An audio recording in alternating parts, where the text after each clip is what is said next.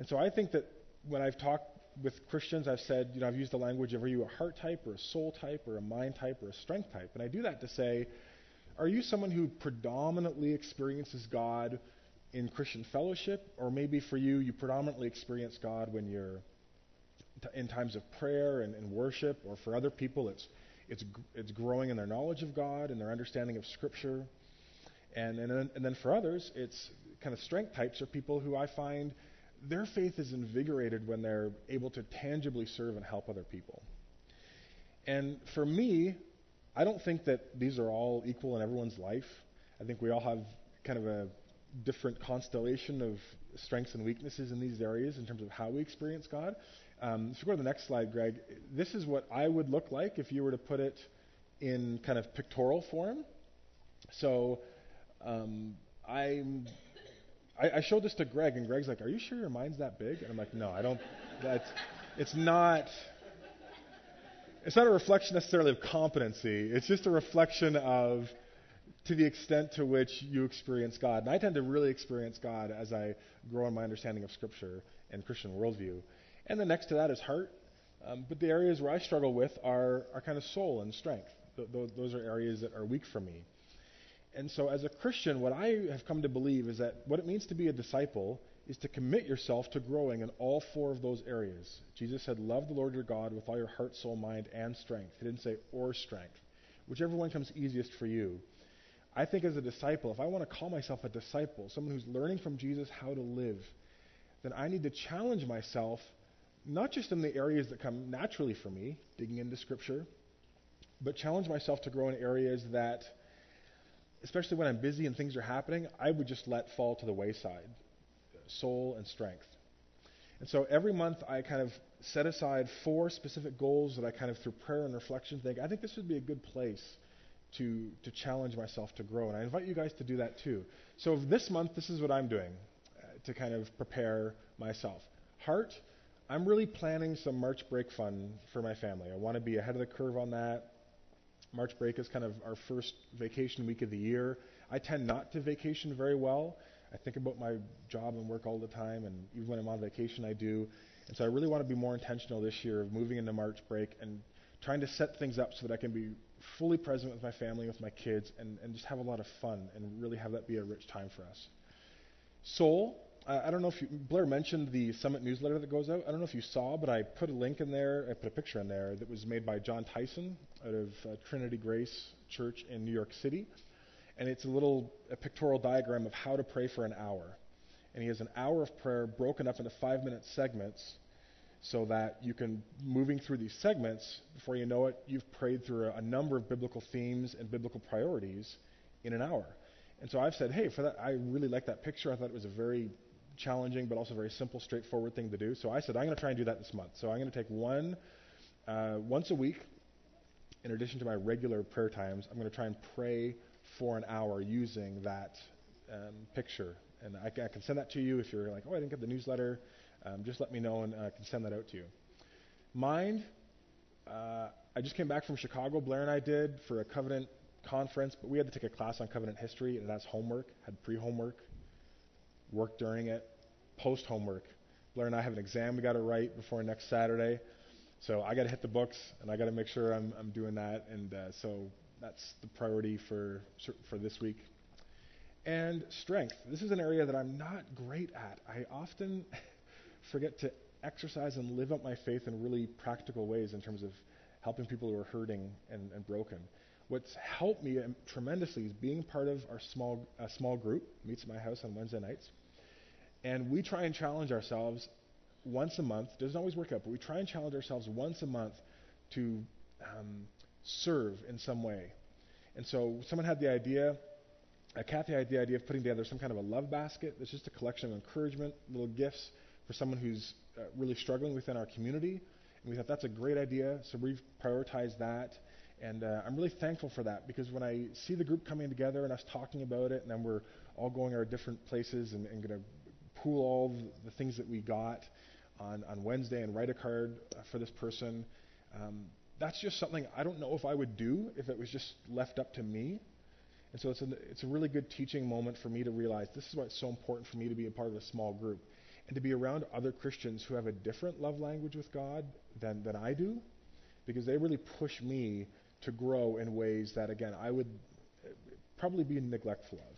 And so this is what I'm doing. This could look totally, totally different than what your heart, soul, mind, strength plan might look like, but I'd really encourage you to intentionally take time at the start of every month and say, in each of these areas, relationships, prayer, worship, learning about God from Scripture, and serving, what's one thing that I could do to really challenge myself? It's been a huge part and catalyst for my growth, and I think it can be for yours as well. So let me pray, and then I'm going to invite Judith up for the scripture reading this morning. God, I pray that you would put a fire in our hearts to be disciples, not just people who carry the name Christian, but it doesn't mean anything, or who carry that title casually. May we be a people that are continuing to press into what you have for us and really striving in your grace to love you heart, soul, mind, and strength. And then as we experience that love and are transformed by that love, that we would take that into our relationships with the neighbors that you've placed.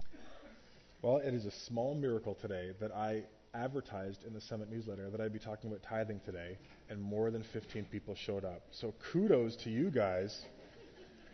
The people who didn't get the newsletter and they just walked in, they're like, oh, this might not have been the best Sunday to come to. It's going to be okay, don't worry. I'm going to talk about 5 things that I have learned from tithing. Now, I want to introduce that word to you if it's unfamiliar. It's kind of a churchy word. It's a very ancient practice, but it can in certain church circles get used a lot. But I just want to make sure we're all on the same page. So when I talk about tithing, I'm talking about the practice of giving away 10% of your income, usually done to a church or a religious institution.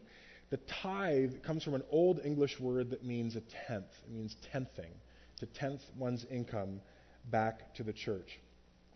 But this isn't really simply a Christian practice, although maybe in today's cultural landscape that's the only place that it tends to be used.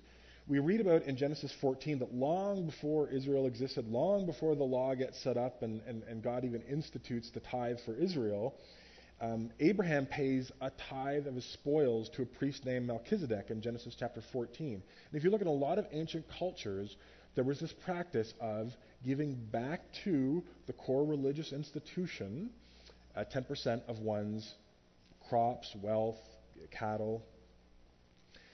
Now, tithing was commanded by God in the Old Testament as part of the law given to the Israelites. You'll find the tithe mentioned not in a huge amount of places, but in a few strategic places in Deuteronomy chapter 12, chapter 14, Numbers chapter 18. And in those chapters, you're going to find out that the tithe gets instituted. All the Israelites are supposed to tithe to the temple to ensure that the Levites, who are the priestly class, what we would consider pastors or ministers today, were cared for economically, because the Levites couldn't own land, which in that context basically meant you couldn't own your own business. You had no way to sustain yourself or your family, and so Israel was to all chip in so that the Levites could devote themselves to full-time temple service, because so they could be freed up from not having to work the land. But in Deuteronomy chapter 26, there's something really, really neat about the tithe that often isn't explained in churches.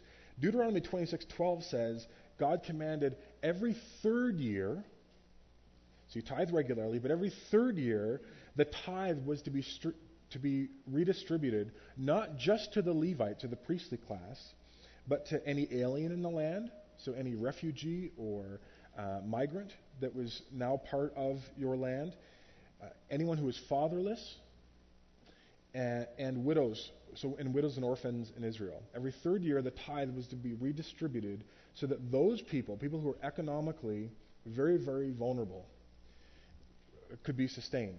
And there would always be enough in Israel. The idea behind the tithe is that everybody always had enough, especially the most vulnerable.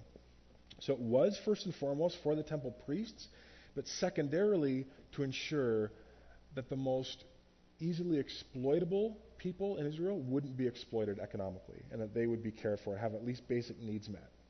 Now, probably the most famous verse that pastors love to talk about when it comes to the tithe is Malachi 3, verses 8 to 10. This is super, super famous. If you've been part of a church for a long time. You've probably heard it before or heard it referred to. If you haven't been part of a church or you're new to this whole Christianity thing, I'm going to read this for you and you're going to say, oh, I could see how pastors would like that.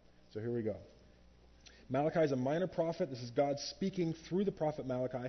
He's speaking to his nation Israel, and he's calling them out on something. He says, God says to the nation, will a man rob God? Yet you rob me. And then Israel's like, how do we rob you? And God says, in tithes and offerings. You're under a curse, the whole nation of you, because you're robbing me. Bring the whole tithe into the storehouse, that there may be food in my house. Test me in this, says the Lord, and see if I will not throw open the floodgates of heaven and pour out so much blessing that you will not have room enough for it. So through the prophet Malachi, God is saying to his people, by withholding that 10%, it's not just like you're doing something wrong, you're actually actively robbing me. It's as if you're clawing back what is supposed to be for me. And what God is saying to the nation of Israel, he says, I want to remind you about something. None of what you have is yours. All of your wealth comes from me. I've given it to you as a nation, and I've entrusted you to use that in ways that glorify me and that bring good and flourishing into the world, that speak to my blessing, that speak to my goodness to other people, that speak to my glory to people who don't know me. So, if you don't tithe, you're failing to acknowledge that I am the Lord over all these things. That's what God's saying to Israel. Not just to 10%. It's not like God's saying, can you give me that 10% because that's my part of it. God's like, oh, it's all mine. I could demand all of it if I wanted to.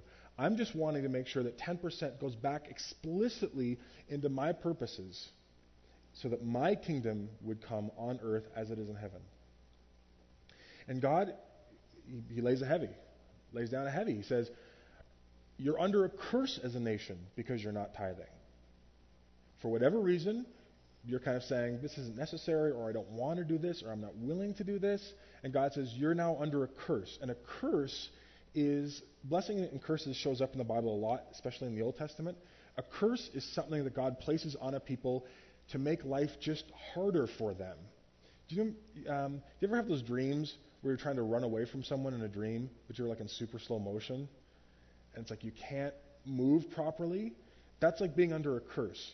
There's a certain way that life should go, and no matter how hard you try, it just doesn't seem to be effective. And a blessing is that which is a catalyst to movement and to momentum. When you're under the blessing of God, things that should be this difficult tend to maybe just be this difficult. Life is smoother. It works better. There just seems to be a synergy amongst the parts. And it's like, oh, things are going really, really well. God says, you're not tithing as my people, as my nation. You're under a curse. The entire community. Everybody is. So, again, you might be able to begin connecting the dots why pastors love this verse. Because preachers and pastors can leverage this verse in Malachi 3, verses 8 to 10, to really press people, sometimes guilt people. I won't go that far. I'll say press people, which isn't necessarily a bad thing. But they press people to say, you should, look what God says. It's right here in the Bible. You should be giving 10% of your income to the church. And then maybe subtly inferring, if you don't, things aren't going to go well for you. Curse, awkward, ooh, so it's in your hands, but ooh, curse.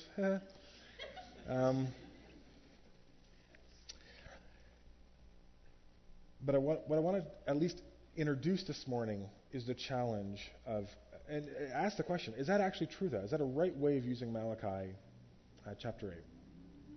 Well, let me put it this way. Is a tithe, it's clearly commanded in the Old Testament, is a tithe commanded in the New Testament? Is a tithe commanded for New Testament Christians? And the answer that I want to give is yes and no. Actually, I think the better way to answer it would be say no, but yes. This is what I mean by that. Here's why I want to say no. You might be surprised to learn this. You can look it up, but nowhere in the New Testament at all is a tithe ever demanded or commanded, ever. The word hardly ever shows up in the New Testament. Jesus talks about it a few times in Luke 11, Matthew 23, but when he's talking about it, he's using it to get leverage on religious leaders who are so precise in their tithing and in their letter of the law obedience. But they're in doing that, they're neglecting the weightier matters of the law, which is doing justice and showing mercy. He says to them, "Woe to you, teachers of the law and Pharisees, you're hypocrites. You give a tenth of your spices, you tithe your crops, your mint, your dill, your cumin, but you've neglected the more important matters of the law, justice, mercy, righteousness." Oh, you care about the tithe, but you don't give a rip about the stuff that God actually says, this is weightier. This means more to me. And then Jesus says, you should have practiced the latter, meaning tithing, without neglecting the former. And in the rest of the New Testament, tithing is never commanded for believers in Jesus. And this is something that critics of the tithe, people who say the tithe that's not for Christians at all. Tithe was done away with when Jesus died on the cross. They'll point to that. They'll say, there's lots of what we call pastoral epistles, which is a fancy word for letters written to churches like 1 Corinthians, where if Paul or Peter or some other New Testament writer wanted to say, hey, you should tithe. Remember the tithe? You should do that. There would have been tons of opportunity to do that. The reading that Judith read this morning from Paul saying, hey, there's a famine over here. They need money. This would have been an easy time for Paul to say, hey, remember Malachi 3? Remember that? So this is where that kicks in. He doesn't, though. And so people who are against the tithe being for Christians, they'll say things like, well, one person that I read said, Paul, Peter, John could have easily mentioned the tithe when discussing any matters of giving, but they knew that the tithe as such had been nullified by the cross of Christ and was no longer valid. So they say, case closed. We're not commanded to tithe, so that's a burden that New Testament Christians are no longer underneath. And if I said, here endeth the lesson, you guys would say, this is the best tithing sermon I've ever heard in my whole life. Praise the Lord. Well, that's only the one half, right? That's the no. I do not believe a tithe in that sense is commanded or demanded. It's certainly not in the New Testament. But this is why I would say the answer isn't as simple as no, and I think it actually leans in the direction of no, but yes. Because the principle behind tithing has not been nullified by Jesus' death on a cross. When I read or hear people who are like, oh, I'm not an Old Testament Christian, I'm liberated from the law, I live under grace now, so therefore the tithe isn't binding to me, I can just live in love for Jesus and move forward. I appreciate the heart sentiment there. What I want to correct people with is saying, depending on how, okay, let me say, yes, you're no longer under the law, but you're not supposing Jesus died for your sins so that you could hoard more money for yourself, do you? Your joy as a Christian isn't coming from the fact that now you don't need to give any money to God, or way less than his people in the Old Testament were obligated to do. Jesus didn't die so that we could become more materialistic. He didn't die so that we could hoard more wealth to ourselves and the projects that we think will make us happy.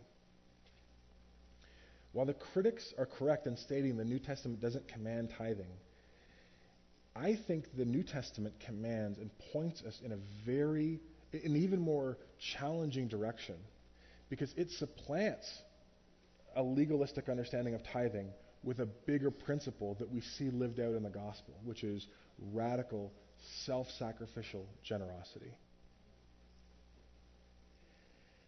Self-sacrificial, radical generosity towards the kingdom of God and the people of God for the good of the world. That is an unmistakable theme that shows up in the Gospels and carries all the way through in the New Testament.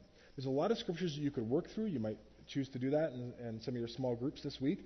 But for now, can I point you to one in Mark chapter 12? This is a really interesting case study where we get a real insight into what Jesus is hoping his people become as disciples. You might know this story. It says, Jesus sat down opposite the place, this is in a synagogue, where the offerings were, in a temple, were put, and watched the crowd putting their money into the temple treasury. First of all, can we just get a picture of how awkward that would be? That would be like me when the plate's being passed, walking with the plate and being like, watching you. Jesus sits down in full view. He wants to see them bringing the temple tax and the offerings, and he's just watching. He's observing what people are giving. And it says, many rich people threw in large amounts. Wow, it's great. Have big givers in your church. It's never a problem. But a poor widow came and put in 2 very small copper coins, worth only a fraction of a penny. That's a New Testament way of saying basically worthless. It's not really going to help anything as it relates to temple repairs or a priestly sustenance. She gave in, from a worldly perspective, nothing. But Jesus calls the disciples to him, and he says, do you see that? Do you see what I see? He said, I tell you the truth, that poor widow put more into the treasury than anybody else. And they're like, what? That is objectively not true. But Jesus said, no, spiritually, that is actually what happened. The rich people, they gave out of their wealth. But she, out of her poverty, put in everything, all she had to live on. And this is really interesting, because Jesus doesn't say, look at her. She was very poor, but she tithed. He said she was very poor, but she gave everything she had to live on. Now notice what Jesus doesn't say. He doesn't say, that's kind of reckless and foolish. She should have been more responsible. She only needs a tithe. Don't worry about it. Maybe he could have said, she's in poverty, she's in dire straits. She doesn't need the tithe at all. He doesn't need to worry about giving anything. Just it's fine. This is only for people with the means to do it. Jesus celebrates someone who, not based on what they give, but the proportionality of the gift, which reflected this poor widow's love and trust in God. And Jesus says, that is what I want to do. That's what I want a disciple to be like. That's how I want a disciple to think. Not, okay, what's the minimum I could give as a tithe? Get out of it. Sweet, that's great. Now I get to just do whatever I want with the rest of my money. No. Remember the broader principle. You give to me, God says, to be reminded that everything that you have comes from me, and it can be gone like that. I give you wealth, I give you power, and you have to steward that well. Jesus uses this woman's reckless, worshipful giving as this teachable moment to his disciples. He doesn't say, this is so crazy, this is so irresponsible, what is she doing? He says God sees that level of self-sacrifice. He sees that level of love. And the inference is great is going to be her reward, both now and in heaven. See, God said when a new covenant comes, he's going to replace our heart of stone and give us a heart of flesh. And that means, I think, that if Christ is at work in your life, if his Spirit is stirring up things in you, you over time become more eager to give. You want to grow in generosity. You want to extend your wealth to the advancement of God and his kingdom, for the good of the world. If you're born again by the Spirit of God, you don't suddenly start thinking about how you can keep more of what's yours. So while I agree that tithing is not commanded or demanded in the New Testament, I think the pattern Jesus points us to and the apostles lay down is very, very clear. Radical generosity. Likely in a way that makes the tithe obsolete because it goes over and above the tithe. So what does that look like? I think radical generosity looks very different for different people. I don't like formulas, but whenever this comes up, what does it mean to live a generous life? I like to start with the principle of the tithe and go from there. Because I think whatever we can agree on, what does a posture of financial generosity look like? I like the idea of starting with a tithe. I'm not going to get hung up if someone wants to argue me down to 8%, or that's not the point. The point, though, is a section of our income should be going back to glorify God, to worship God, and to become giving Jesus room to begin operating or putting a new operation in our hearts, which sees generosity as something that we dearly, dearly want. I tithe 10% of my gross income. I don't say that to brag. That was a long and challenging journey. But I do that because Proverbs 3:9 says, honor the Lord with your wealth, with the first fruits of your crops. So before taxes, before anyone else gets their hands on the money that God's entrusted to me, I give back 10% to the church that I'm a part of. And then over and above that, I give to things like World Vision or other ministry opportunities. And I want to share with you very quickly 5 things that I've learned since making the commitment to do that. Number 1, tithing taught me what idols actually grip my heart. Before I started to tithe, I didn't have a lot of clarity over the idols, the things that compete for God in my life, which idols were really, really had the stronghold in my heart. When I put myself in a situation where I first started giving 2.5% of my income, then I kind of did progressive tithing, then 5% a few months later, and then another half year later went to 7.5%, and eventually to 10%, I began to realize, financial security is a massive idol for me. Right? Money isn't. Sometimes we all, in a sense, want money, but we all want money for different reasons, because money symbolizes different things to us. And for me, it symbolized, probably just because I grew up ostensibly with a single mom, didn't have a lot of money, having money and having money in my bank account symbolized security for me. I could have peace if I had an extra $500,000, $2,000 in the bank account. When that money was no longer there, that idol of, no matter what you do, Jeff, make sure you have this, that came to the forefront. I don't know what God will teach you in terms of what you're using money for and what you're looking to money to bring you, but I believe that tithing helps to unearth that. Jesus said you can't serve both God and money because they exert a pull on your life, because money represents something, and we often look to money to bring into our lives what we should be looking for to God to bring into our lives for. Number 2, I learned that tithing relocates your glory. That's a strange way of saying something, and what I mean is this. We all glory in certain things. We all give weight to certain things and say, this is what really matters. This is what's really important. And when you tithe, what happens is what you think really matters begins to shift. Jesus said it this way: where your treasure is, there your heart will be. You don't misunderstand that verse. He doesn't say where your heart is, that's where your treasure goes. That's true too. He said it differently. He said, where your treasure is, your heart will be. It will follow where you're investing. We know that. When you become a stakeholder in an organization or a person or a situation because you're giving time, energy, and money to it, you start caring about that thing a lot more. And I began to realize tithing was so helpful for me in beginning to say, instead of a little bit like, God, this kingdom for sure, Jesus, absolutely. That took on a new depth and new weight when I began to become a stakeholder in the kingdom of God beyond just words, beyond easy worship, beyond just showing up on Sunday and wanting to get something out of it for myself.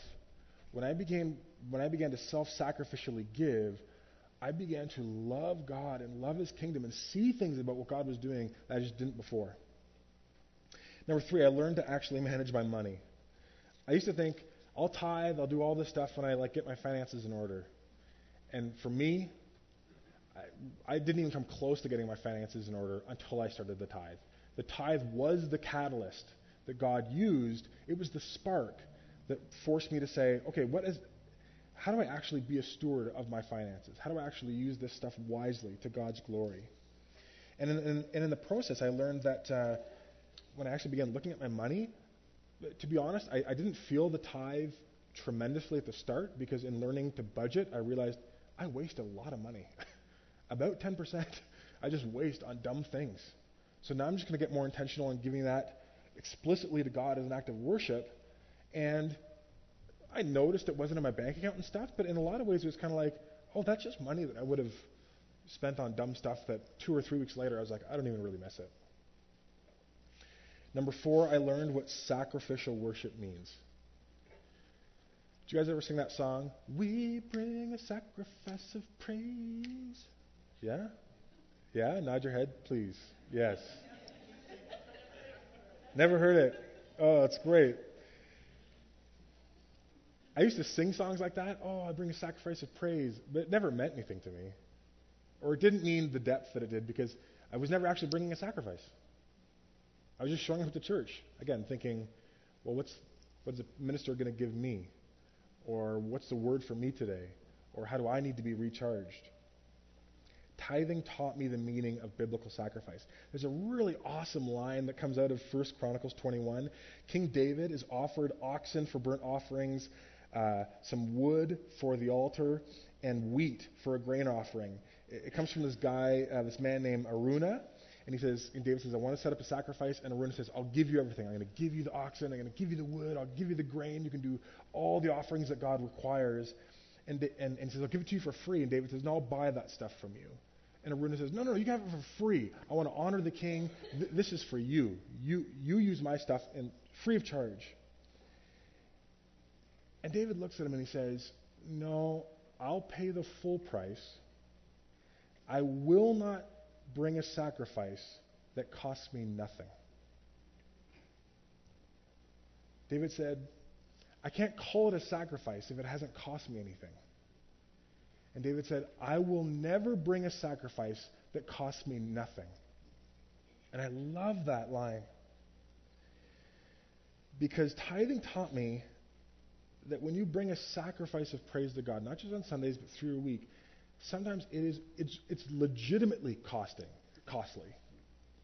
And it isn't always exciting. It doesn't always feel good to bring a sacrifice. Because by definition, you're bringing something which if you kept it would make your life better. You're giving it up to God. But it's made my worship more intense. It's made my prayer life more intense. Because I now have a new understanding and a new window into the gospel. That's what Paul's talking about in 2 Corinthians from the reading. Paul could have said, you should give more. You're Christians. You should know better. He doesn't. He says, here's how you're going to give. Here's how you're going to learn to give more. I want you to think about Jesus, who had the ultimate riches. He gave all of those up and stepped into poverty for your sake so that you could become rich in him. Not materialistically rich until the new heavens and new earth. Then we will be materialistically very wealthy, but now spiritually wealthy. Paul says, that's the motivation of your giving. You sacrifice because no matter how much you sacrifice, Jesus has done more. He's one-upped you. Because Jesus didn't tithe his blood. He didn't tithe his life. He gave everything so that you, in your poverty and in your destitution, might become rich. Last, number 5.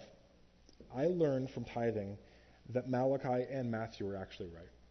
That the principle behind those things still stands. Malachi 3:10, God says, bring me the whole tithe into the storehouse and test me in this. Test me. Only time in Scripture where God says you're allowed to test me. You can test me in this. And I'm going to pour out so many blessings on your life, you're not going to be able to contain them. He's speaking to the whole people, not just to individuals. It's not a prosperity gospel thing.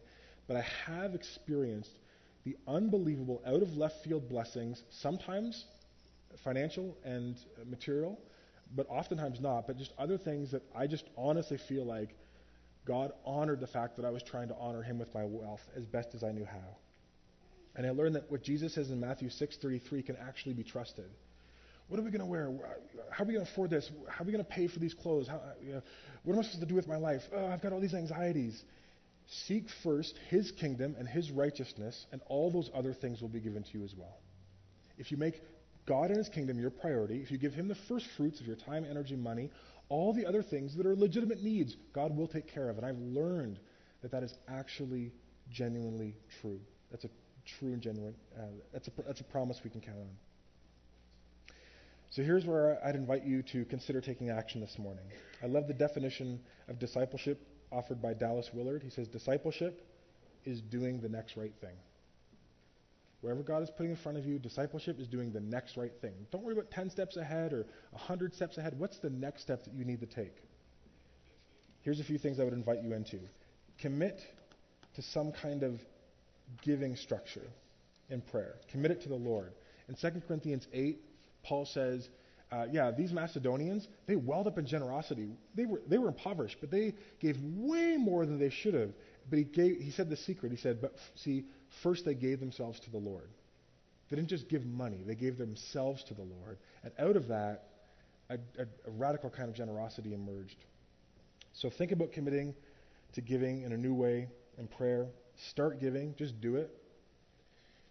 It's never going to be an easier, not awkward time. You just got to start doing it. And then if you want to know kind of how, on some more practical measures, I've written a blog post a few years ago called Tithing, a Step-by-Step Guide for Beginners.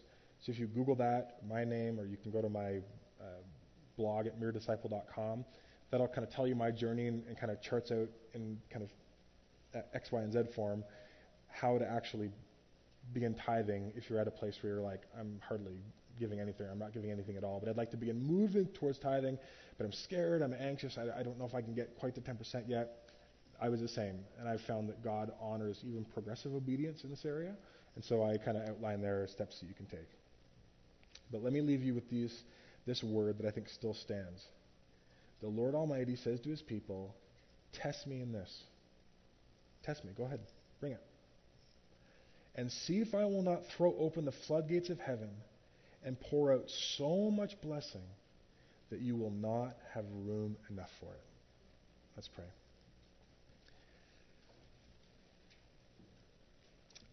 God, I really believe the tithe as a mechanical, as a cold, hard, black and white religious demand is no longer binding for us. But you invite us into something bigger and something more robust and something more demanding, and that is lives that are completely in your hands. Martin Luther said there's two conversions. There's the conversion of the heart first, and later comes the conversion of the wallet. God, would we be people that you would convert our hearts and wallets so that what we spend our money on, not just in terms of giving back to you, but in all things, that you would continue to challenge us to grow in ways that increasingly show your goodness and glory to the world. We love you. Do a work in us this morning.